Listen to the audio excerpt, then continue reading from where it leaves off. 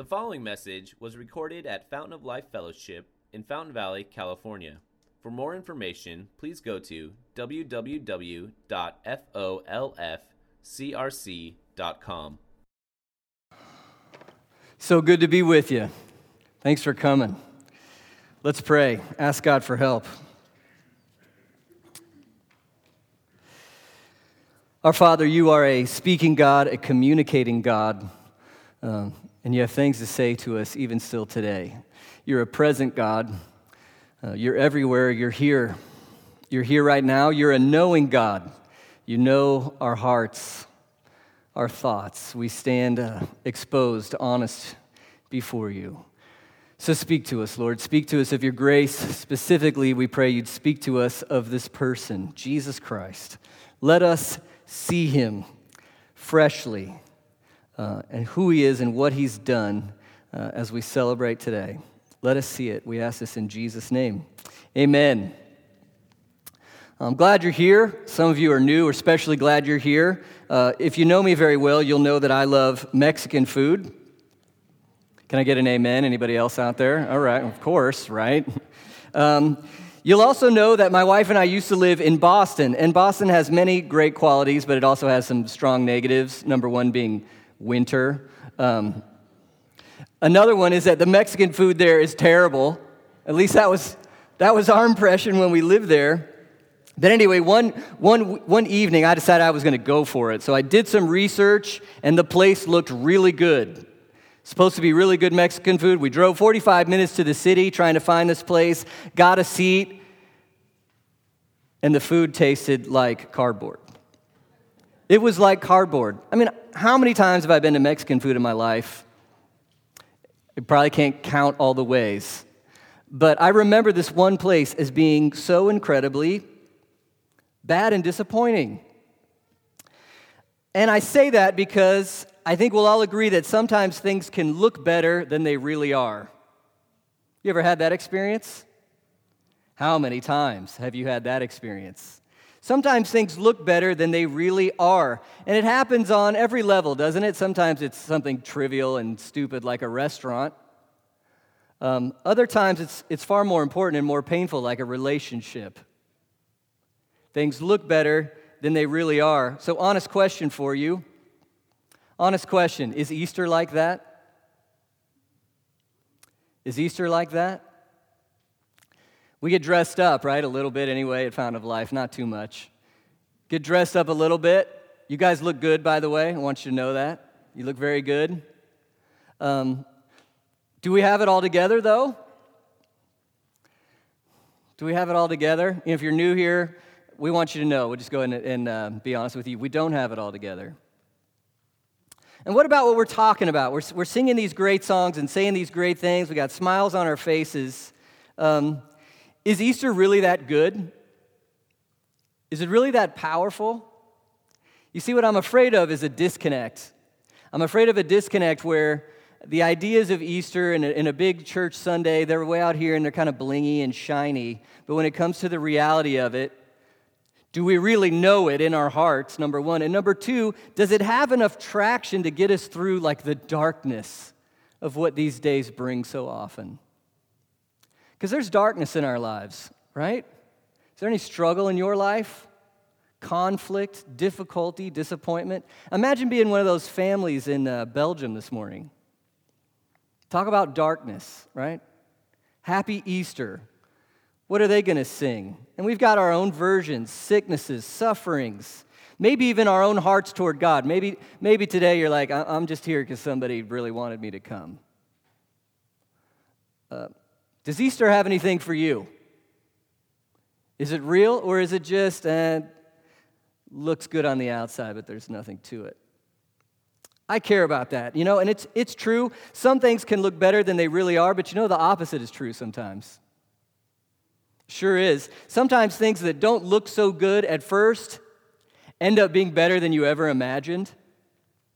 Sometimes later you realize you weren't able to see everything that was there, and then when you finally see it, you're like, oh, this is amazing. Could it be that way with Jesus and Easter? Could it be that he's better than you've ever imagined and he's worth everything if only you could just see what's there, I want to share with you from John 11 this morning. And John, we know, is an eyewitness account of the life of Jesus. And in this story, I want you to know there's plenty of death and darkness. So it's not just a cheesy, everything is happy kind of a story. And there's some awful suffering that takes place in this story. There's people who are frustrated, confused. And I'll tell you even this. Did you know there's people in this story who are mad at Jesus? Angry at Jesus. Upset. Has that ever been you before? So what I want you to see is that Jesus intentionally allows this situation to occur for the good of those he loves. And in his love for them, he wants to show them, really show them just how good he is. And so guess what I think he wants to do for us this morning? He wants to show you who he is. Can you see it? I hope we'll see that he's better than we ever imagined and realize that even in the midst of our darkness, the reality of Easter is everything we need. So 3 major things I want you to see with me. Number 1, who Jesus is. Number 2, what he came to do. And number 3, what we can have right here and right now because of him. Number 1, who Jesus is. Well, we remember this is a story, so I should tell part of it. What you didn't see in the beginning of this chapter is that Jesus has really good friends. Friends that he loves, friends he hung out with a lot. There were 3 siblings, Lazarus, Mary, and Martha. And the text is clear. I mean, they were close. They were close friends. He stayed at their house. Often, everybody knew, oh, Jesus loves those people. He loves them. And what's amazing is that in this story, Jesus seems to really let his friends down. What happened was Lazarus, the brother, became very sick while Jesus was away. And you can imagine what Mary and Martha are thinking, right? What would you think? Lazarus is sick, but hey, right, we're good. Who's our best friend? You know, Jesus, he does these things called miracles. We'll just dial him up. Yo, Jesus, do your thing, right? I mean, after all, right, if Jesus can heal entire cities at once, people he doesn't even know, people who are really bad people, supposedly, if he'll just heal like that, then surely, right, we're his close friends. Surely if he loves us, healed. And they send the message and Jesus doesn't show up. He doesn't come. He doesn't arrive. He doesn't even pull one of those long-distance healings, which he can do sometimes. Nothing. In fact, by the time Jesus shows up, the one who loves them, the one that they love, Lazarus is 4 days dead. 4 days. Talk about late. And talk about darkness. Can you imagine the questions and thoughts swirling in Mary and Martha's minds? What are they thinking? What are they feeling? Okay? Same questions you and I have had. Same thoughts. So Jesus shows up around verse 17. Lazarus has been in the tomb for 4 days. He comes 4 days late to a loud funeral. You know, it mentions all these mourners. In that culture, when somebody close died, you didn't just grieve it by yourself. In fact, it was normal culturally for even a poor family to hire at least one mourner. So if some of you guys feel like you haven't found your niche career-wise, you might try to resurrect this process. You know, hey, I can come over and moan with you. And that's what they did. It's Near Eastern culture. It wasn't like, let's keep it to ourselves. It's, together, which is probably good for us, to be honest with you. But anyway, this family, they weren't poor. We know that from other places in the gospel. So they hired several mourners. So they're all there mourning. And you can imagine Jesus showing up 4 days late. And everybody's mourning, moaning. Martha hears that he's come, and she goes up and meets him. You see in verse 20, when Martha heard that Jesus was coming, she went and met him, but Mary remained seated in the house. It's real interesting to see these 2 different responses. Martha hears Jesus is there. What does she do? I got to go talk to him. Mary says, I'm not even getting up. I can't do it. I don't want to do it. And you can imagine what's there, right? What's there at? Hurt, pain. I can't even go see him right now. Have you ever felt that way before? Martha goes to see her. You see in verse 21 what she says. She voices out her pain. You can just hear what she's feeling. Lord, if you've been here, if you'd just been here, my brother would not have died. So she knows good and well what he could do, right? She's not questioning that. If you had been here, my brother would not have died. Oh. And Jesus says to her in verse 23, your brother will rise again. And Martha kind of gives, it feels like this to me. Yeah, I know he'll rise again in the resurrection on the last day. Okay, what do you see in her? Has she lost her faith? No, not at all. He's going to rise on the last day. Okay. She believes there's an afterlife. She believes there's a resurrection. That seems pretty good, right? Maybe that's like you, kind of general beliefs about what's out there. But Jesus is not content with that. He's pushing her to more. Look what he says in verse 25. Jesus said to her, I am the resurrection and the life. I am the resurrection and the life. First of all, that's just a staggering claim. You hear what he's saying. He's not saying I can give you life. He's not saying I know somebody who has life. He is saying, I am life. I'm life. If anybody in your life said that to you, yeah, you do it. Right? Yeah. You're cracked. I'm life. Now remember, sometimes things look better than they actually are. Mary and Martha are afraid of this with Jesus. He's let them down. But sometimes things actually are better than they at first appear. And Jesus, how does he look right there standing there? He looks just like a normal dude, not especially anything. He's just a normal guy. He's not rich. And he just said, I am life. And really there's two views here. Can you see it? He's just a, I am life. Is he life? Like, if this is true, he created everything, life. Like, it comes from him. What kind of life is that? If this is true, you're alive right now because of him. He's enabling you to live. You're breathing, your heart's beating, and there's ideas in your brains because he's saying, live. I am life. And that's why he says, also, I'm the resurrection. I am the resurrection. So I'm so, isn't he claiming to be God? What else can this be? I'm so God, I made everything and I can make it come back to life. Now you'd think he'd have been okay with Martha being like, yeah, our brother will rise one day. But he's not. He wants more because he wants to take your vague religious ideas and he wants you to put them on him as a person.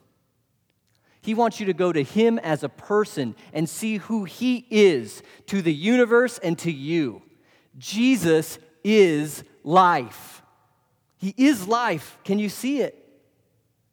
Can you see it? And of course, this kind of blows up the whole good teacher thing, right? Have you heard you've heard it said Jesus is, he's a good teacher. He's like spiritual Dr. Phil. And what can you do with that? You watch an episode when you have a need and you take some of what he says. It's like that horrible church sign. You ever like to read church signs and make fun of them? Don't get burned, use sunscreen, right? You heard that one, S-O-N screen? And we're all like, oh, gosh.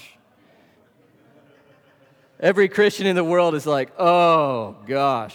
Because, there's Jesus, and you can squeeze out a little ointment, and apply as necessary. He's a good teacher. Use him occasionally. But as C.S. Lewis says, he's either Lord Liar or lunatic. And so when Jesus says things like, I am life, look, if he's just a good teacher and he's saying he's life and he's not God, then what is he? He's cracked or he's a liar. He's a lunatic or he's a liar. Which you got three options. What are you going to do with him? He says he's life. He's a liar. Burn your Bibles. He's a lunatic. Feel sorry for him and all the Christians. The rest of those people are cracked. Or he's Lord. What do you do then? I am life. I'm the resurrection and the life. And he says to her, believe in me and you'll have that eternal life. I'll raise him from the dead. And she believes. She says, I believe you're the Christ. First picture you see of Jesus, who is he? He's God, he's life. The next picture is just as beautiful, but it's the other side of the coin.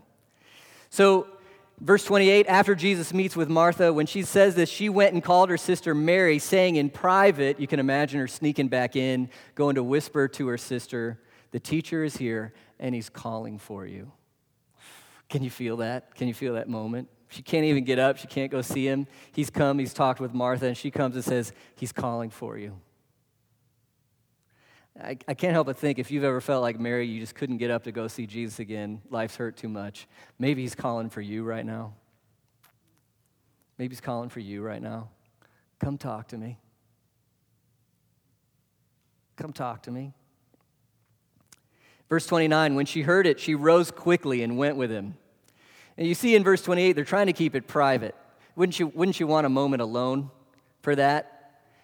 But unfortunately, the orchestra of mourning people see that she's gone to see Jesus, and they're like, well, it's like, what would you do if all your friends, your one friend has lost her family member and runs to the tomb, and all the friends are like, oh, we got to go with her. And so they're all running. So Jesus has Mary and this crowd of mourning people running to him.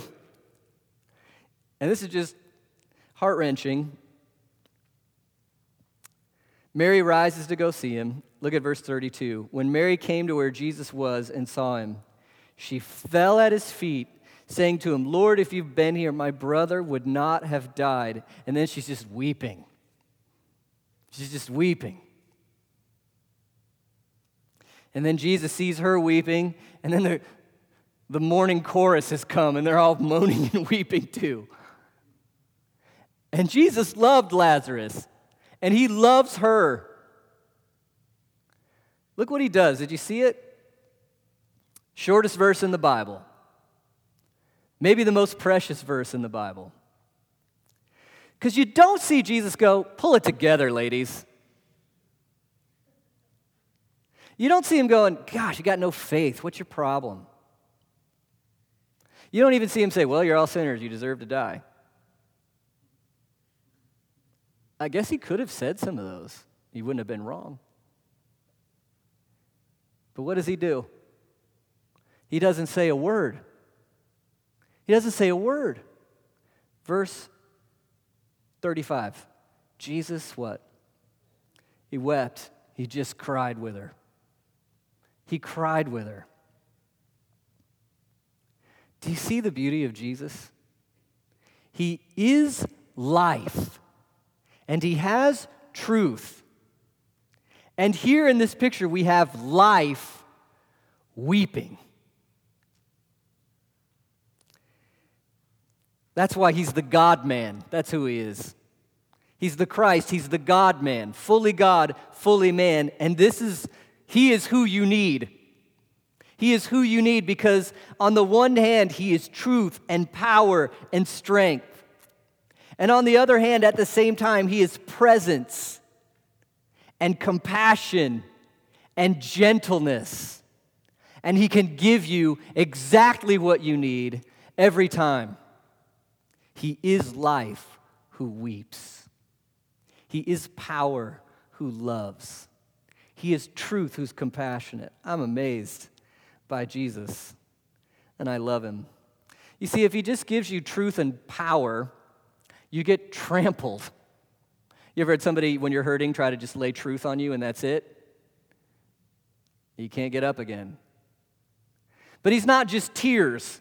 Because if he's just tears, yeah, thanks for caring, but you got nothing to hold on to. You got nothing to stand on. You got no hope. Jesus is both truth and tears, strength and compassion. He's the God-man. That's who he is. I'm telling you, he's better than he looks. And guess what? He's always better than he looks. And no matter how much you've seen him and you're like, oh, I think he looks pretty good, guess what? He's still better. You'll never get to the end of that. What did he come to do? Well, I want to point out this crazy word. Verse 33 and verse 38. It's in here twice. In verse 33 it says, when Jesus saw her weeping and the Jews who had come with her also weeping, he was deeply moved in his spirit.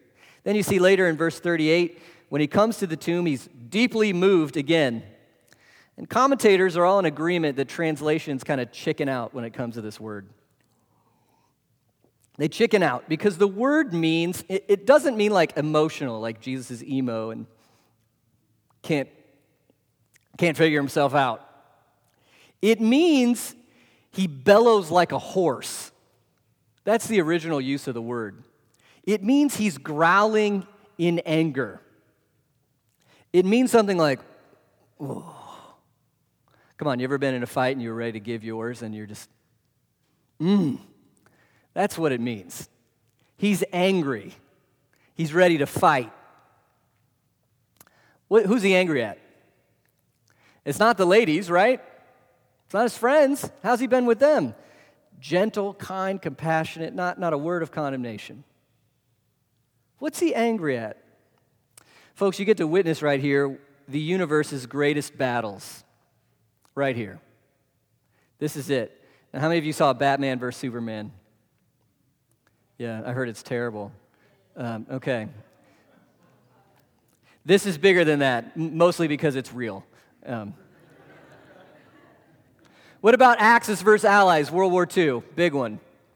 Okay? That's nothing compared to this. This is life versus death. Life, what's his name? I am life. My name is Jesus. Versus death. Where's his friend? In the tomb. That's who he's growling at. You know, there's been a lot of great fights out there. If you're a UFC fan, if you're a boxing fan, if you're a sports fan, you love the Clash of the Titans. But it's all just jokes. That's tickles compared to this. And you know, this is the one enemy nobody's been ever to beat. Okay, you can eat all the vegetables you want. You can go organic. Surgeries, lotions, vaccine, no vaccine. Guess where you're going to end, folks? Dead. I'm not a prophet. You're going to die. You can't win. And that's who Jesus has come to fight for you. He came to fight death. I'm not overstating it when I say he's a cold-blooded assassin and his target is sin and death. He's aiming high. He came to fight sin. He wants his world back, and he's going to take it. You see, death was never the original intent for you. Everything was made good. We were made good, and we're made to know and enjoy God forever and live forever with him. Death came because of what we call sin. Sin is rebellion against God. God is life, and when we turn from God and say, I don't want you, I don't want your ways, I don't want your presence, you turn from life, guess what you get? Death. Death. And Jesus came to reverse that. He came to fight for us and fight against our greatest enemy, sin and death. Do you see why Easter has traction in this life? We live in the midst of darkness. Jesus came into the midst of that darkness to end that darkness. He's fighting death. So he goes to the tomb, verse 39, take away the stone. And what is Martha, the sister? I love how the author puts this. John says, Martha, the sister of the dead man. He doesn't say Lazarus. He says dead man. Why is he doing that? Just want you to know, in case you're doubting, it's been 4 days. The brother he's dead. He's out. It's over. In fact, Martha says, and this is awkward, right? He's gonna stink. It's gonna stink. Honestly, if you were there, wouldn't you be kind of angry at Jesus? This is so inappropriate. I mean it. I mean, we have 20/20 hindsight. You kind of know what's going to happen at the end of the story, don't you? I'm trying to build tension, but you're still like, we know what happens. But if you're there, you don't know what's gonna happen. Really, Jesus, you're gonna roll away the stone right here? Jesus is picking a fight with death. They move the stone, and you're maybe disgusted. Then you hear his prayer. Listen to what he says. Verse 41, Father, I thank you that you've heard me. I knew that you always hear me, but I said this on account of the people standing around, that they may believe that you sent me. He's telling you who he is and what he's doing and why. Father, what's he call God? Father. Who's Jesus? Son of God, the unique, eternal Son of God. Father, I know you hear me. Jesus knows what he's going to do. You always hear me. I said this on account of the people standing around. Why? That they may believe. This is a stage for us all to look and see who Jesus is and what he's doing. Can you see it? That's what he's doing. And then he says, with a loud voice, verse 33, Lazarus, come out. And I like to imagine being there. You're watching. The stone got moved. Maybe you don't get Jesus. You heard his prayer. Maybe you're curious. And then in the glimmer of the shadow, you see white bandages move. Come on, they are freaking out. Aren't you freaking out? People are cussing and going, I shouldn't have said that. Jesus is here. Because, you're just gods. Some people are scared to death. Some people are so happy. Everybody's like, what? He said he was life. I'm life. Prove it. Okay, come out. And he did. He did. Gosh, can you see him? He's so great, so powerful, so loving. Truth, life, weeping, saving. He came to fight for you. That's what he came for. But really, this is just the warning shot on a greater battle. Lazarus is still going to die. Poor guy, he had to do it. He had to do it twice. I don't know if it's easy the second time around. You'll have to ask him. But the real battle's coming later, and if you're in your Bibles, I want to point you just to some verses that come later in the chapter. Look at verse 45. Many of the Jews, therefore, who had come with Mary and seen what he did, believed in him. And some of us are like, how could you not? 46, but some of them went to the Pharisees and told them what Jesus had done. This is a unique kind of tattletale right here. Usually telling somebody for doing something bad. I don't know how this one goes. He rose somebody from the dead. How do you do that? You should have seen it. He rose somebody from the dead. Look at their response. So the chief priests and the Pharisees gathered the council and said, what are we to do? And I, for one, am like, well, I know what you should do. He rose someone from the dead, so you should worship him.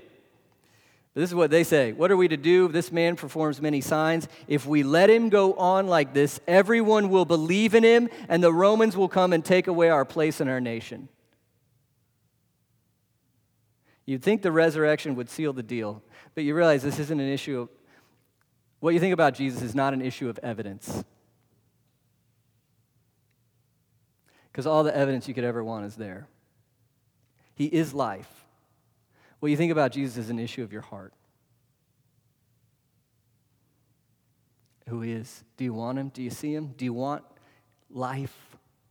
His life?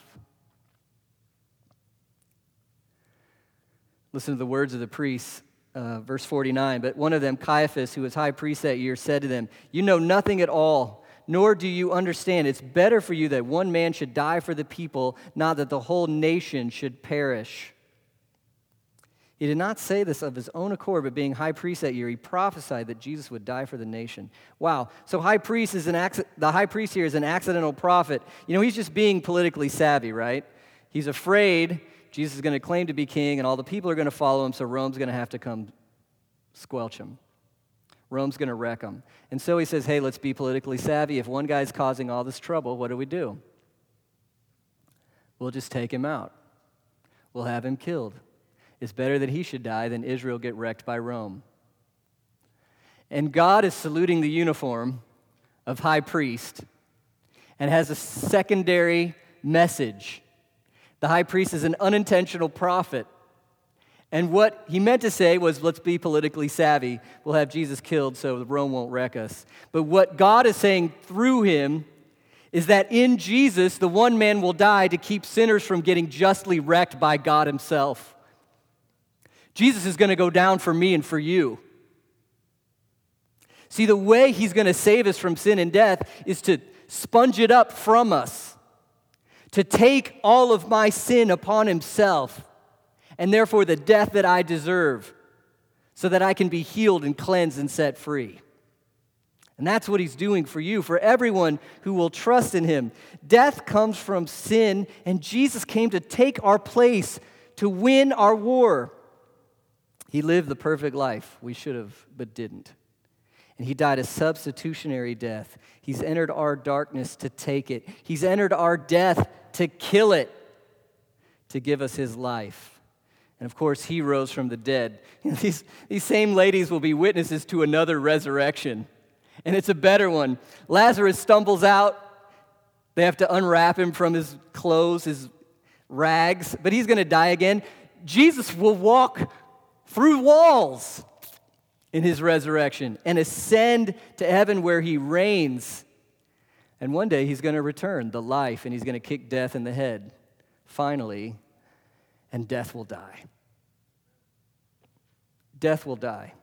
Who's Jesus? He's the God-man. What did he come to do? Fight for you. To give you his life. Through his death and through his resurrection, he wants to give you his life. That's what we're celebrating on Easter. He's alive. He won. The one who is life has come. He's compassionate enough to be with us, to give us hope, to keep us going, and he's strong and victorious enough to win the war. And we're alive in him. Look at these verses. What's the point? John tells you at the end of the story, John 20, verse 30. Now, Jesus did many other signs in the presence of the disciples, which are not written in this book. Verse 31, but these are written, why? So that you may believe that Jesus is the Christ, the Son of God, and that by believing you may have life in his name. How do you respond? How are you going to respond to the God-man who came to fight your battle so that you could have life? How are you going to respond? If he's life, he made you and he's giving you life right now. What kind of response should that be? Meh. How do you shrug off life? And if he really went to death and grave to win you, how are you going to respond to him? Can we give him a halfway sort of... No, the one who made you, the one who saves you, you believe to the point where you have life in his name. That's a trust to the point of his life filling you. His life in you. What happens is two miracles when you trust Jesus. Number one, you're standing, you go from death to life. You're standing. What I mean by that is how God sees you. No matter who you are, no matter what you've done, no matter how you view yourself, you may think, I'm not good enough for this. Listen, I'm telling you, it doesn't matter. Nobody's good enough for this. It doesn't matter. His grace is so big, it's for everybody. It's for everybody no matter what. If you trust Jesus, your standing will change, and he will change you. And this is what the Bible says happens. You go from enemy of God to loved friend of God, child of God. And it happens freely as a gift.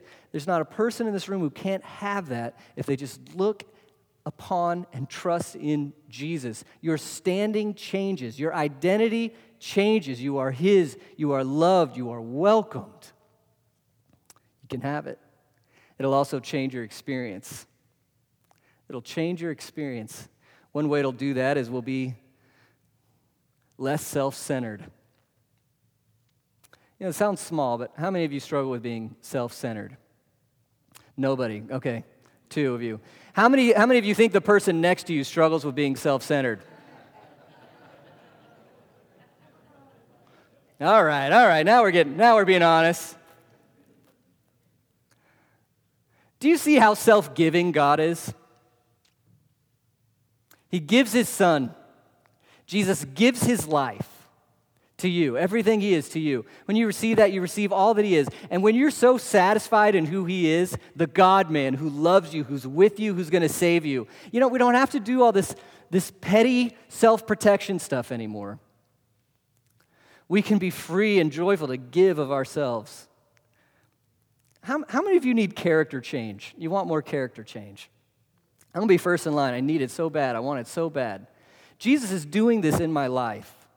And he has been. I hope some of you have known me for a while. I hope you've been able to see it, at least subtly. He's doing it in my life. And he wants to do it in yours. That you have his life. You're going to live forever, and you're going to see God and you're know him. You can also be like him. If you're amazed with Jesus and you see him, don't you want to be like him? Don't you want to be humble but courageous and strong and kind and generous and compassionate like he is? He'll do that in you. Believe in him, have life in his name. I want to invite you to join us. We're going to be looking at character change the next few weeks and how the Lord Jesus does that through his Holy Spirit. Join us for that, because I'm telling you, you trust Jesus, you'll have life in his name. So, wrap it up. Listen, even though our world is dark, often our lives are dark, I hope you can see this. Who is Jesus? He's the God-man. Life who weeps. What did he come to do? He came to fight for you and save you from sin and death. How did he do it? He did it by taking it himself. He paid for your sin. He rose from the dead. So what should we do? Believe, trust him, and have life in his name. Let's pray.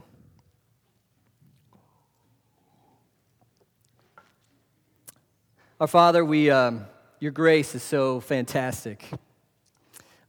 You're honest with us. You're kind to us. And you just give. You give your love. You gave your son. God, I pray that the Holy Spirit would just fill this room right now and you'd be whispering into our heads and into our hearts. And you'd show us what our response to you has honestly been like. Maybe we're like Martha and we've got some religious views on what happens at the end, and you're pulling our attention to you. That we'd see you, Lord Jesus, as life. Maybe we're like Mary and we've been so beat up by life we haven't even been able to get out of the house to come talk to you. And you're saying, come talk to me. And you're saying to us, I weep with you. I feel your pain. Lord, I pray we wouldn't be like those religious leaders who saw what you did and then just turned away, but rather we'd be those who, by your Spirit, we would see you and we say, oh, I love Jesus. I need him. I need him to save me. I need him to give me his life. And we'd trust in you and have life in your name. Do that in us, we pray. In Jesus' name, amen.